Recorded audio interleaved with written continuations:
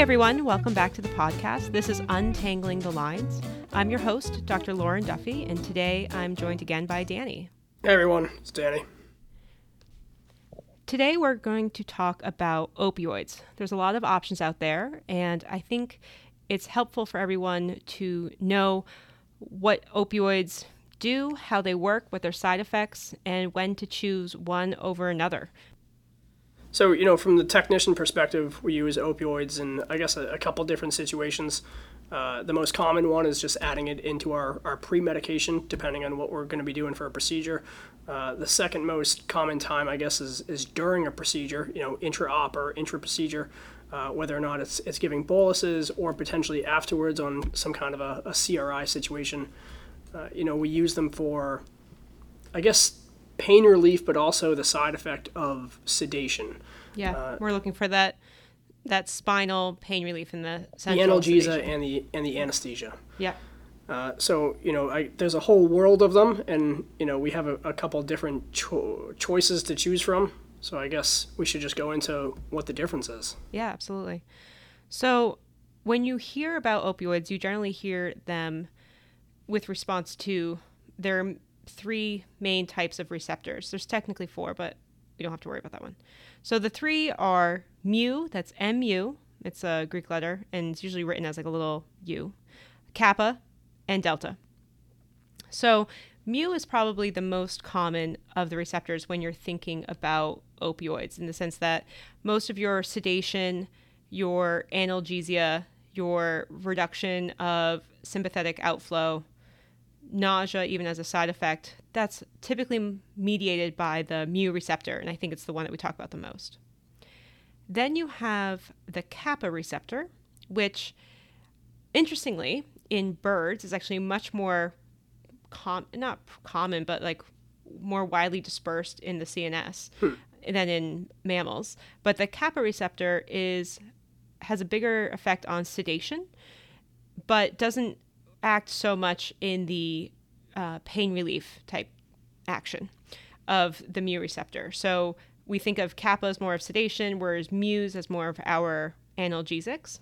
And then lastly, you have delta, which I think for us clinically doesn't really matter that much, but interestingly, the delta opioid receptor has a lot to do with your mood, and kind of probably the euphoria that you feel, let's say with morphine, might actually be mediated a lot by the delta receptor.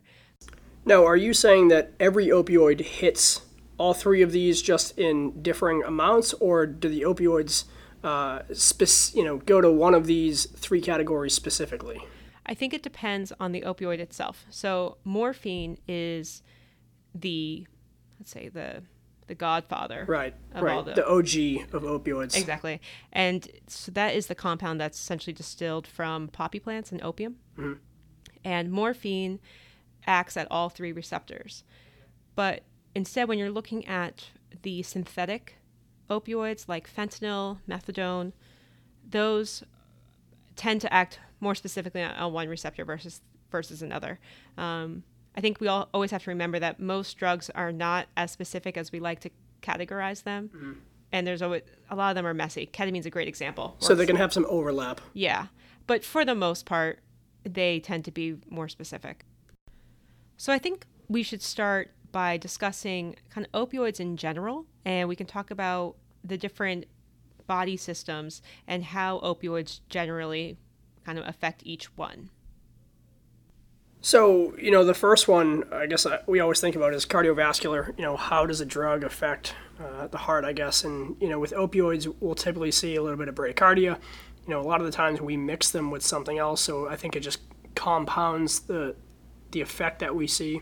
Right, when you're combining like a butorphanol with dexmedetomidine. Exactly, yeah. Or, a more painful patient that could be getting a morphine dex or a methadone dex or something like that. Mm-hmm. I think if you add it with an anticholinergic, I think the effects are going to be pretty minimal as far as cardiovascular changes. So let's say you're using a very high dose. Let's say you're doing spinal surgery and you have the fentanyl at 0.3 micrograms per kg per minute, which is 18 per hour, mm-hmm. depending on your institution as to which you use. But if you're running your fentanyl at 18, even if the dog is not reacting and kind of independent of other things, you might actually see the heart rate come down, which then you can just fix that with a anticholinergic and kind of bring it back to normal.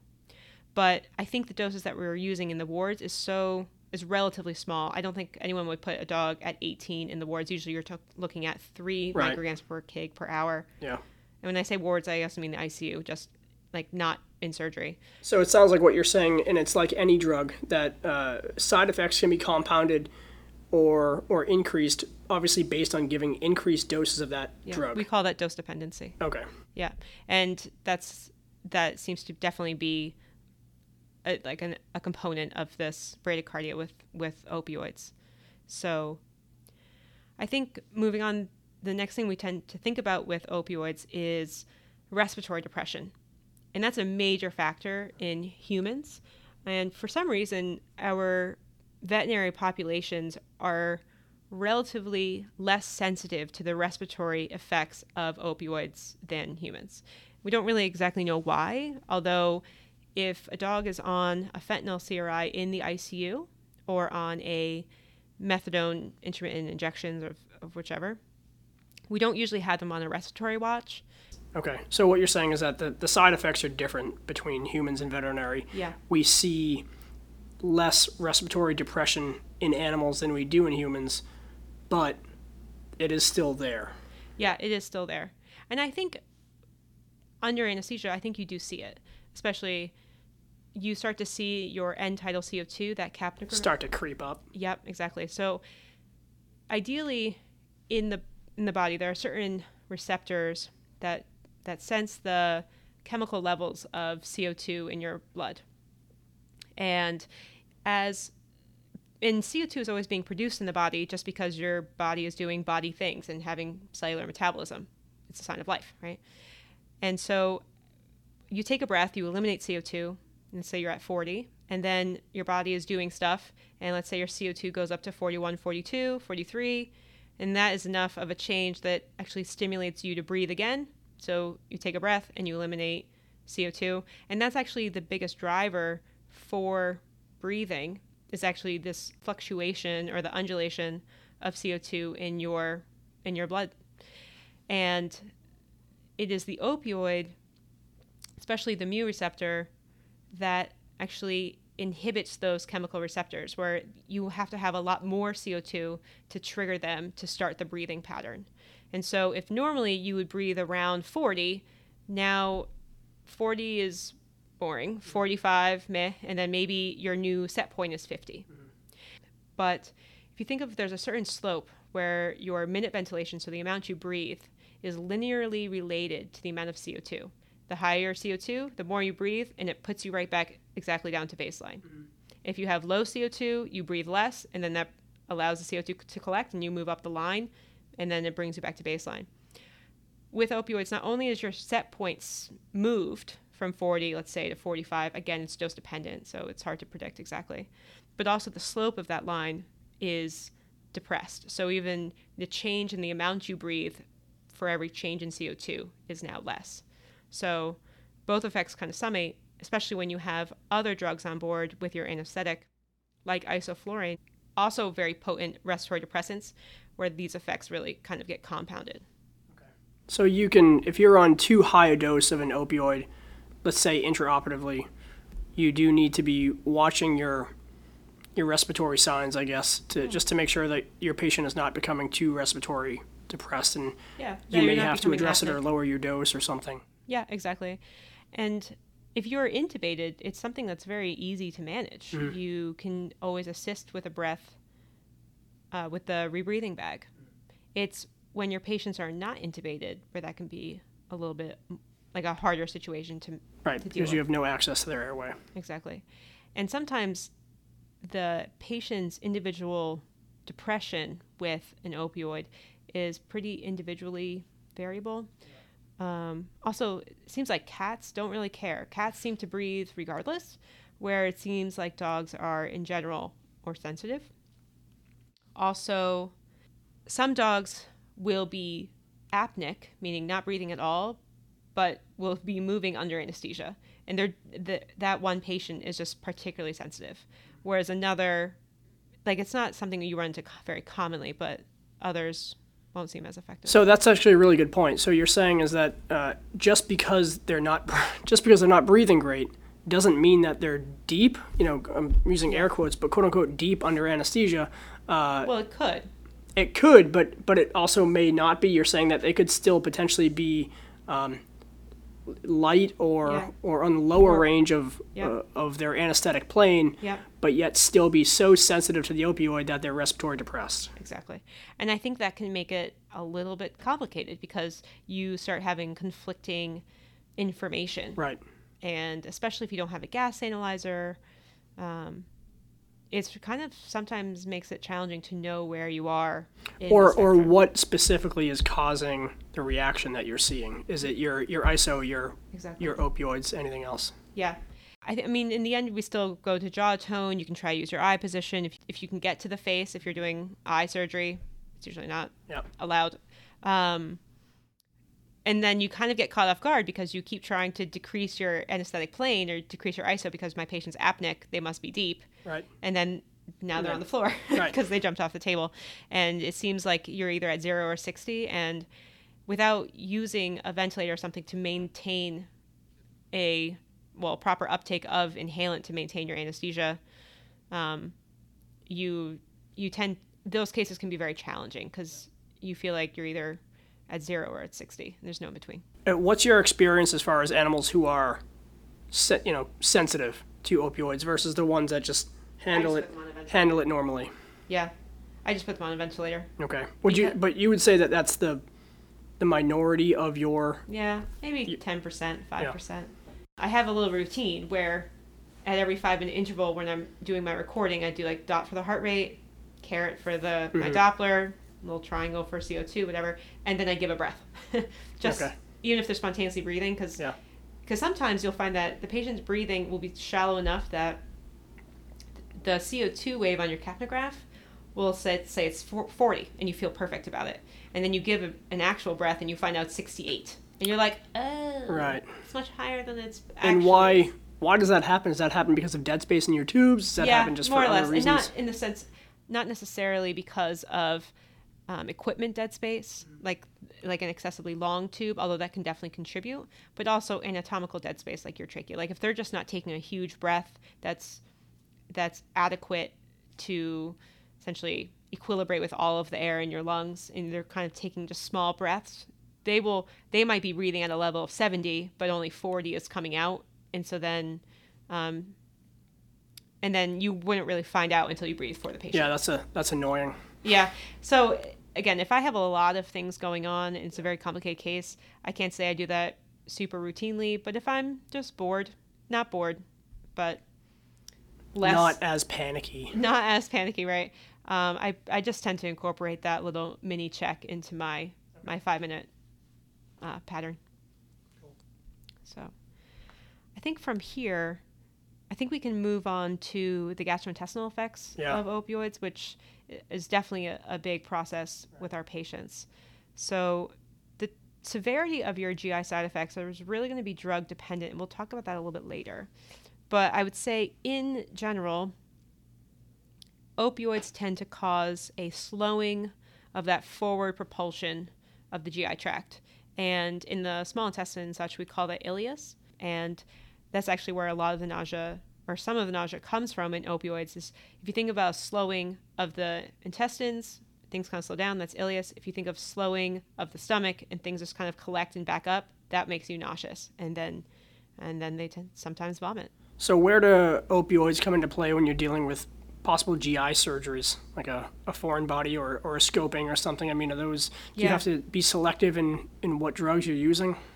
I guess. I mean, at some point, you still have to provide some level analgesic, and I guess you can start to be a little bit creative by using, there's this thing called a TAP block, TAP, where it's a local regional technique that blocks the sensation to the ventral abdomen. It's becoming quite the vogue thing, although I believe that you probably need an ultrasound to help you put needle placement. There's no motor there to use a nerve stim appropriately, and your risk of going into the abdomen can be kind of high, and it does take some practice to learn how to do that. But at some point, you have to provide some level of analgesia, and the opioids are kind of the best thing that we have. But it does mean that even postoperatively, we try not to hammer them with really high doses of things. And we might choose other drugs that have less significant effects, like buprenorphine.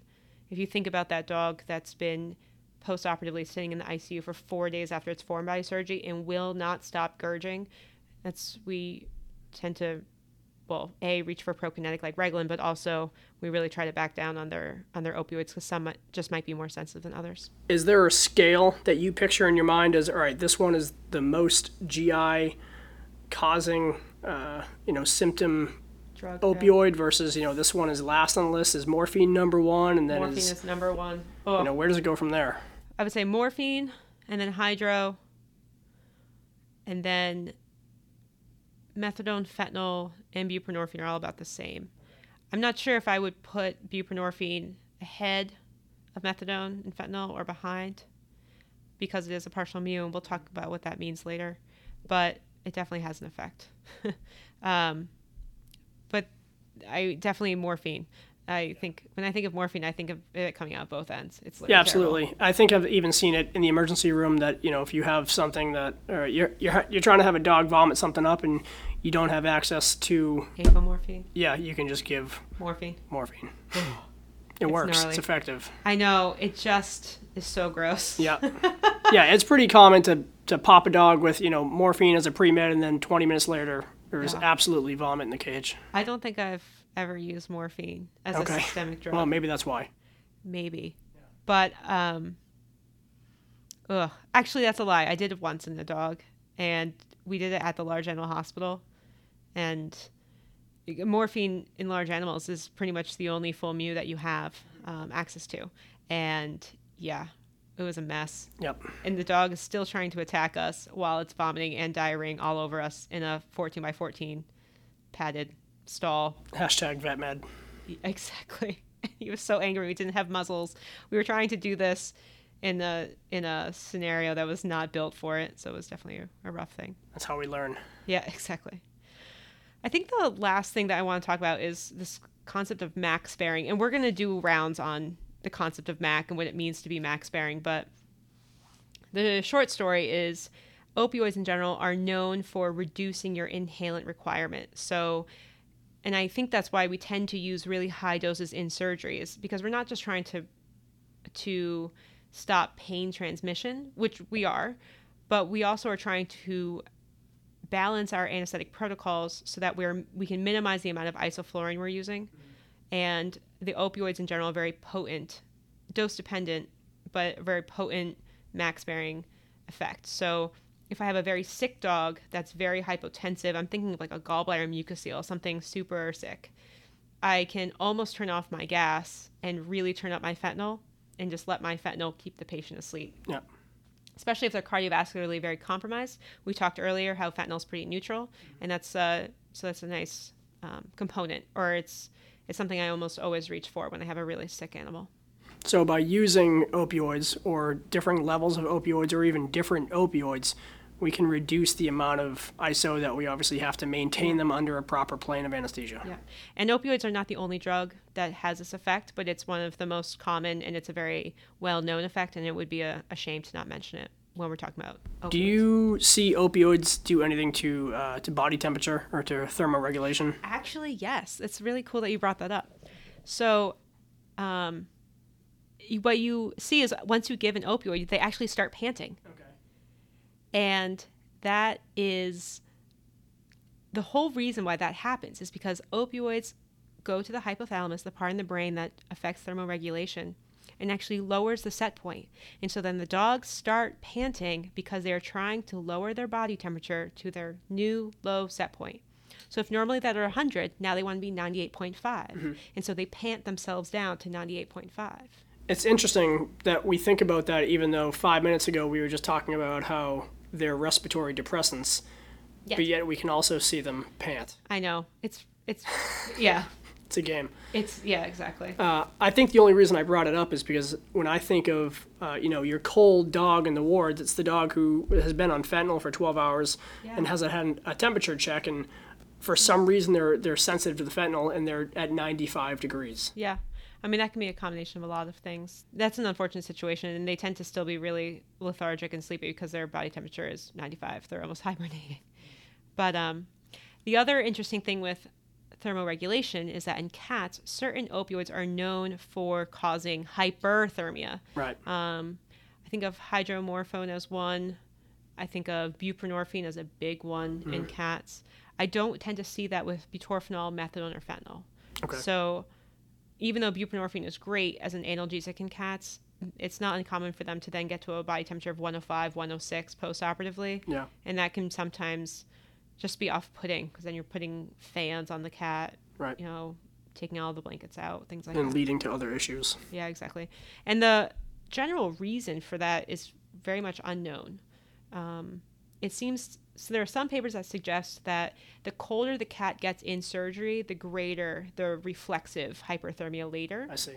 Although you tend to see this hyperthermia in cats even without them being anesthetized. Just a cat sitting in the wards that's getting intermittent buprenorphine, sometimes you'll go in there and the temperature is 104. Okay. And it's not because he has pneumonia or some other problem. It's just the Side opioid. effect of the drug. So, yeah. All right. So that was a lot about drug side effects and everything, although I think it was pretty comprehensive and pretty helpful. So I think we should move on to talking about the drugs kind of in their, let's say, subfamilies. And that is pretty much three main groups. So you have your full mu agonists and your partial mu agonists, and then your kappa agonist, mu antagonists. I think first we probably need to define those terms just so everyone understands what we're talking about. So an agonist is a drug that binds to a receptor and stimulates some effect. That is true of neurotransmitters, it's true of pretty much anything, but any kind of an agonist, if you think of a molecule that goes to an enzyme, sits in the enzyme, and then triggers the enzyme to do something. So it's something that's causing a reaction. Exactly. Then you have an antagonist, which is a molecule that comes up to that enzyme, it sits on the enzyme, and it does nothing. It prevents an effect. And it's important to know that that is different from an inverse agonist, and this is getting super nerdy. An inverse agonist is a molecule that goes to the enzyme and causes an opposite effect. And so when those actually are not super common. So an antagonist just blocks the effect of the actual agonist and doesn't actually stimulate an anti. Does that make sense? Yeah, absolutely. So it sounds like your agonist causes a reaction. Your inverse agonist would cause the reverse effect almost, but then your antagonist is basically blocking any kind of a reaction. Exactly. Okay. It prevents anything. And then you have your partial agonists, which we have buprenorphine falls under this category. And this is a molecule that goes to the receptor and stimulates an effect, but only stimulates, let's say, like half effect. It's just lazy. It's lazy, yeah. And so it just doesn't stimulate the enzyme to do its full secondary action. It sits there, it blocks other things from binding on, and then you get like halvesy. Got it. So, and I think that'll make a little bit more sense as we talk about opioids and even other drugs in the future. So our full mu agonist is probably what we use most commonly for pain management. So that collection will include your morphine, your hydromorphone, your methadone, and your fentanyl. And of course, morphine, like we said before, being the OG, it actually touches on all three. But in the sense of it's a full mu agonist that it stimulates that receptor to do its full job. Completely. Exactly. And we already talked about the differences in the GI effects, how morphine and hydro tend to cause the most GI upset, whereas fentanyl and methadone don't cause as much nausea and vomiting, although they are still culprits for ileus and slowing of the GI tract. And then the other thing to discuss is the differences in onset and durations. So morphine is actually our slowest onset. And the interesting thing about morphine compared to every other opioid in our toolkit is that morphine has the least fat solubility of the group. And when you think of the brain, right, it's one giant thing of fat. So the morphine, no matter how you give it, if you give it IV, IM, sub-Q, the actual limiting step for morphine getting into the brain is that crossing the blood-brain barrier and the fat there. And so it's actually the slowest to move across, where the others are much faster. Now, does that mean that it lasts longer than the others? So if you put it in the epidural space, Yes. right, then it lasts the longest. Well, it lasts like 12 to 24 hours. Whereas fentanyl is very quick, so it just tends to leave the epidural, that epidural space. So morphine, I use it all the time as a epidural kind of analgesic, and I combine it with a local anesthetic, whereas I don't usually use fentanyl in that sense, and I'm not a big fan of morphine as a systemic analgesic because of the intense vomiting and nausea. It also can cause histamine release, so you really want to avoid them with mast cell tumors. It can cause itchiness or pruritus. So yeah, I'm just not a huge fan of morphine. So it is good, but it's got some side effects. But Yeah. you also have some other choices. Exactly. But if it's what you have, then it's what we use. Right. So morphine, in terms of surgical analgesia, probably lasts 1 to 2 hours. And that's our slowest onset, but also our shortest duration when used systemically. But then when you think of fentanyl is our fastest. It's our race car. Yep. So onset time is 1 to 3 minutes. It's really quick. And then a single bolus only lasts you 15 or 20 minutes. Yeah. And so that's why fentanyl is typically used as an infusion and not really as intermittent boluses. Yep. And that's common from my experience. We'll see a lot of fentanyl CRIs post-operatively. Mm-hmm. But then also sometimes if a dog is just not a good patient for a CRI, we'll switch them over to a methadone Q4, Q5 type deal. Oh, Q5s. Who's doing odd numbers? Too much, sorry. Well, we can do Q6. But then, and then hydromethadone are kind of middle of the roads. So onset time, 3 to 5-ish minutes, and duration about 2 to 4 hours. So with those guys, I tend to redose them every 2 hours in surgery. So fentanyl is an infusion, so it's constant. Methadone hydro, Q2 hours, and then morphine Q1-ish, 1.5 hours, if you're using it systemically. And then we can also talk about this class of drugs in terms of their relative potency. And this just really, it's a little bit more theoretical, but it helps you understand your dosing. So if we consider morphine to be the standard, so we'll compare everything to 1 mg per kg of morphine, and that's a pretty hefty dose. If you think of hydromorphone, that's about 5 to 10 times as potent. So 1 mg per kg of morphine is about 0.1 mg per kg of hydro. I find that for surgery, I can get away with 0.05, half that, and especially with a local block or even without, it's usually plenty. Then methadone is actually a little bit less potent than hydro, so methadone is only 2 to 3 times as potent. So a half mg per kg of methadone is equal to 1 mg per kg of morphine. And I find that for surgery, 0.2, 0.3 is about fine. So 0.2, 0.3 of methadone is about the same as 0.05 of hydro, which is the same as about 0.5 mg per kg of morphine. This is just a way to think about it. Fentanyl is 50 to 100 times as potent. So 10 micrograms per kg of fentanyl, that's 0.01, would be about the same as 1 mg per kg of morphine. So, and because I hate talking about 0.00s, Right. 0.0 whatever, Yeah. I would just rather talk in micrograms. So 10 is 0.01. And so I tend to use as a loading dose 5 mics per kg, which is 0.005. And that's about 0.5 mg per kg of morphine. So everyone's kind of on the same page. Now, if you're using the same relative dose throughout all of these different, full mu opioids, aside from the GI side effects that you can see, do you have a preference as far as, I guess, what we would call pain control? Do you see? Well, I think they're all pretty equivalent, right? That's the whole point of using relative dosing. But there are some that I think come with a little bit more titratability. So if I'm thinking that a patient under anesthesia might have a kind of a up and down type of experience where there's certain really painful parts and other times that are less, or I'm not sure how this patient's going to go, and so we'll just see how it goes. I like having fentanyl because fentanyl I can turn up, I can turn down. I'm never really committed to anything because the duration of fentanyl itself It's is so pretty quick. short. Yeah. Whereas, and if you ever have access to remifentanil, that's like super fancy. But in Canada, I think it's actually cheaper than regular fentanyl. But remifentanil is instant on, instant off. And talk about adjustability. It's kind of crazy. Yeah. So that to me guides my decision between them more so than anything else. Will you ever And make cost. a decision based on the specific kind of surgery? A orthopedic surgery versus a soft tissue surgery versus a neurological surgery? No, not necessarily. Again, it depends on, it's almost always like a logistical choice. Or again, how much I think that patient was going to be variable. Or even if I'm expecting the dog to be anesthetically, cardiovascularly impaired, and so I'm going to be dealing with a lot of hypotension because they are very sick and ill, then I might reach for fentanyl first, just because I know It's going to leave the system quicker. it's going to leave the system quicker, but then also I can turn it up really high and turn off my ISO if I need it. Which I guess theoretically you could do with hydro, you could do with methadone.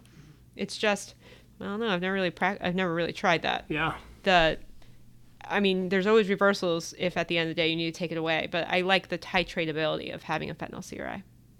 So I think that probably drives my choices more than anything else. And the last thing about fentanyl to mention before we move on to the last two opioids that we have is that fentanyl is so potent as a sedative that it's probably the only anesthetic that you can truly use as an anesthetic induction agent. And so when we have a super sick patient, super debilitated, you need a very quiet room. We usually turn off the lights. Everyone knows that when they walk into surgery prep area, if the lights are off, it is inside voices. Shh. Yeah, exactly. We say induction voices, please. I think you've given me the dirty eye a couple times. Oh, yeah. There's no laughing. There's no conversations. Right. It is. And then once the dog is intubated and it's all set, sure. The lights go on and activity can resume. But fentanyl induction is reserved for the most sick of the group. And you are avoiding the cardiovascular side effects of propofol, of alfaxolone, of ketamine. Now, if you're using a big slug of fentanyl to induce something, are you more concerned about the respiratory depressive effects? But I know I'm intubating them. So I need them to be sedated enough that they will tolerate their endotracheal tube, but not necessarily.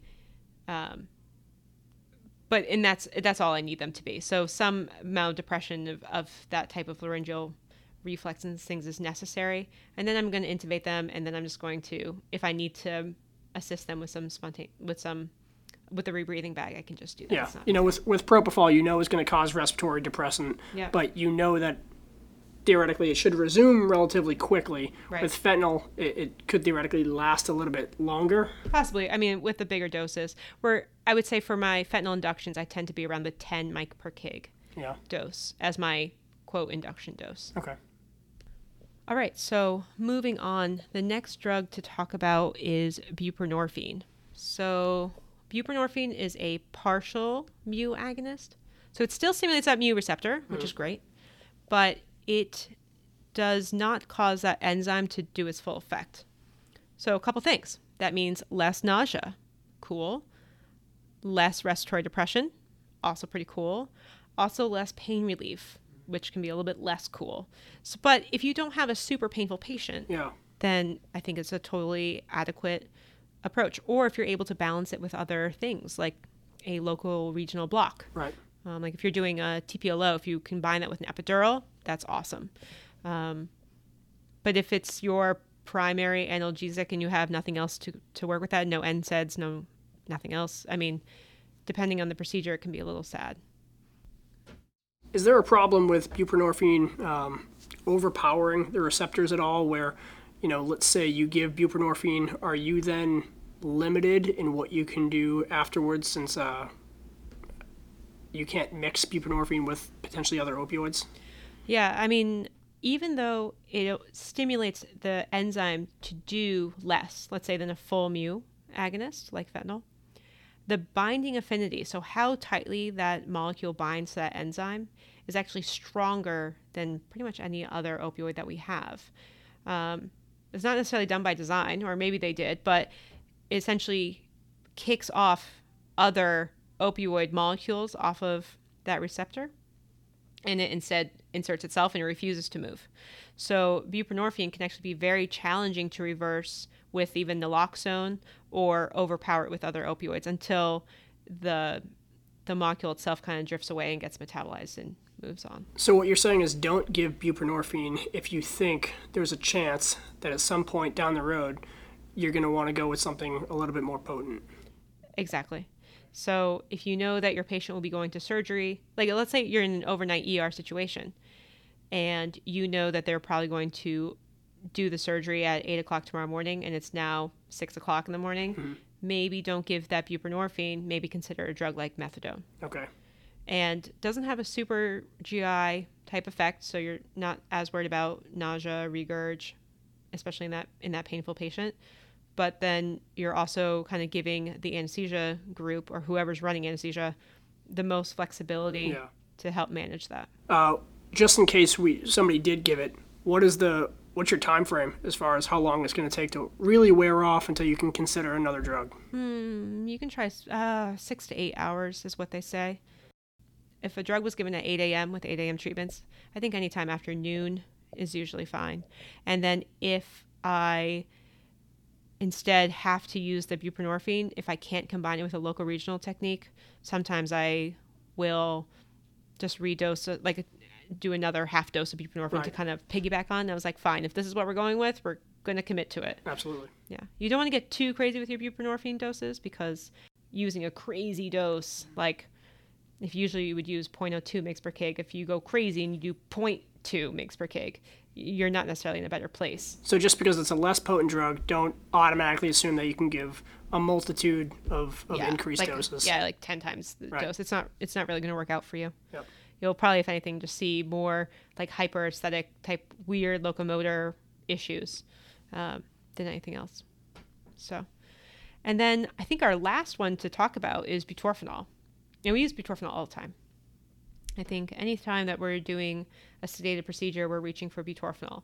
My general rule is if there's no scalpel blade involved, I'm cool with butorphanol. Once you pull out a scalpel blade, we need to think a little bit better. So, but the other part about butorphanol that some people tend to forget is that butorphanol is actually pretty short acting. It only really lasts about 45 minutes-ish. So if you know that you have a prolonged prep time leading up to your surgery, let's say on a TPLO, even in our most efficient days between taking radiographs, prepping, clipping, especially with that really challenging like lab hair, and then doing our local block, moving in, getting the surgeon has to arrange themselves. By that whole time, we're talking at least an hour. Yeah. So from the time you've poked the dog in the butt with the butorphanol to your actual cutting time, it's almost an hour and a half. It's gone anyway. And so you can just give your full mu at that point. And then especially if we're using a drug like hydromorphone, it's much less expensive for our bigger dogs. And it does a sufficient job, especially when we have a nice femci block for our TPLOs. Starting with the torb and then giving the hydro later, we can actually avoid that nausea with the hydro.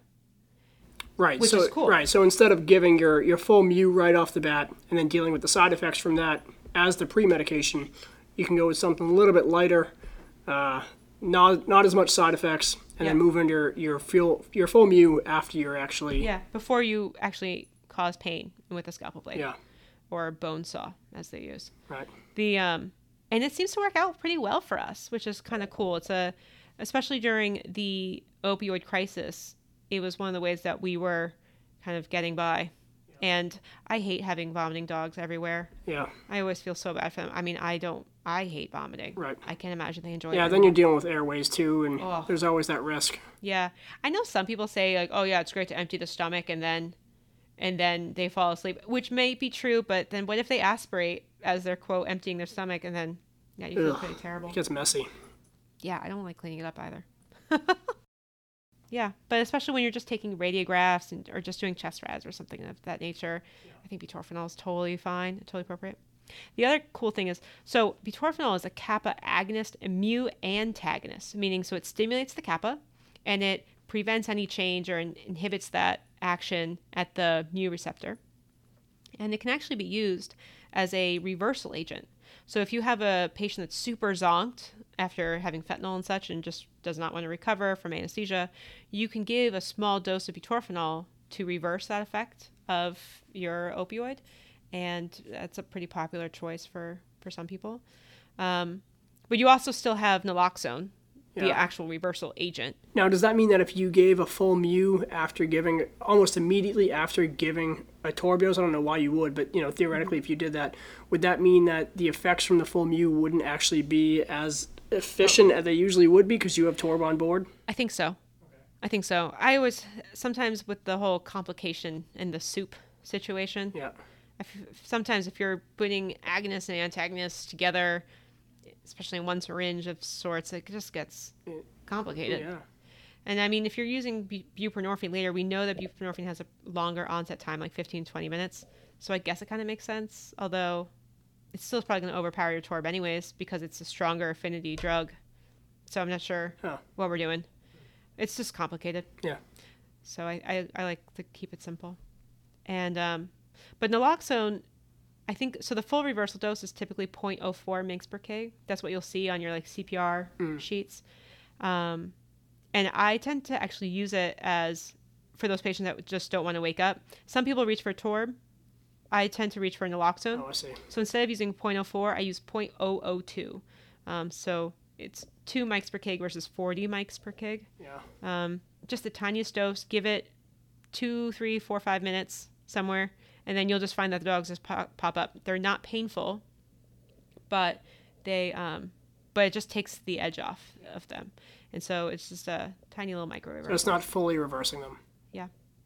I mean, in a CPR situation, give the whole thing. Oh, of course, right. But yeah, some of them you can tell are just having a serious opioid hangover. Mm-hmm. And that's usually the dose I try, 0.002 to 0.005, just 2 to 5 mics per kg for those of us who hate O's.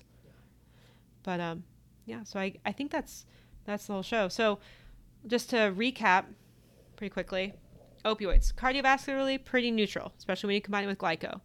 Respiratory depression, it's a thing, but if you just assist them with your either handbagging or a ventilator, it's less of a thing. And although it's probably not a thing if you're in the wards and you're using much less doses, it's probably more of an anesthetic related thing. Mm-hmm. GI effects, super serious. When you think of bulldogs, your brachycephalics, we are very cautious about them vomiting. Aspiration. Nausea. Yeah, exactly. Aspiration is a huge deal. So I tend to avoid morphine, hydro, especially in these guys, and try to go for the more GI neutral. And then knowing the different categories. So your full mu agonists, those are your fully potent, your fully analgesic drugs. That's your morphine, your hydro, your methadone, and your fentanyl. Mm-hmm. And they all kind of belong to the same family, but usually the thing that separates them is their speed. Fentanyl being super fast, and whereas like hydro and methadone are a little bit slower, like 2 to 4 hours versus that 15 minutes. And then you have your buprenorphine. It's a partial agonist, so it sits on the receptor. It sits very tightly, but it only affects that receptor, let's say 50 to 60%. And then it doesn't leave. And that one hangs out for a long time, 6 to 8 hours. It's really hard to overpower it. And then lastly, you have butorphanol, not a super potent analgesic, but it's pretty good for sedation. Is there anything that the technicians or doctors or staff can take into their clinics, with this info? Yeah, I think, a lot of it, I feel like a lot of drug choices, especially in the current climate, comes down to what's available. And so I think understanding that buprenorphine is probably fine. It's probably what most people have for their surgeries, but trying to be conscientious that you're combining with something else, like an NSAID, a local block, something of that nature, and knowing that it's very hard to reverse. Also, knowing that we can give equipotent doses of the different mu agonists, but also being conscious that you're not kind of overdosing. I find that a lot of times we give really big doses of opioids, which is probably fine. They're generally well tolerated, but to me, it's kind of more expensive. It's a little wasteful, especially if you're at a shortage anyways. And I'm not sure if your patient's actually benefiting or if you're just starting to get into that side effect range. So, but I think that's our big takeaways here. That's good. Yeah, I really appreciate everyone listening, and I hope everyone's having something that they're learning and that they can bring to their teams. And please feel free to share this with your teammates. And let us know what you guys want to hear and what you want to talk about, and any feedback and suggestions are great. And if you are enjoying what you're listening to, please leave us a review wherever you're listening to this podcast. And let's keep it going. But for that, have a good day. Thank you so much. Thanks, everyone.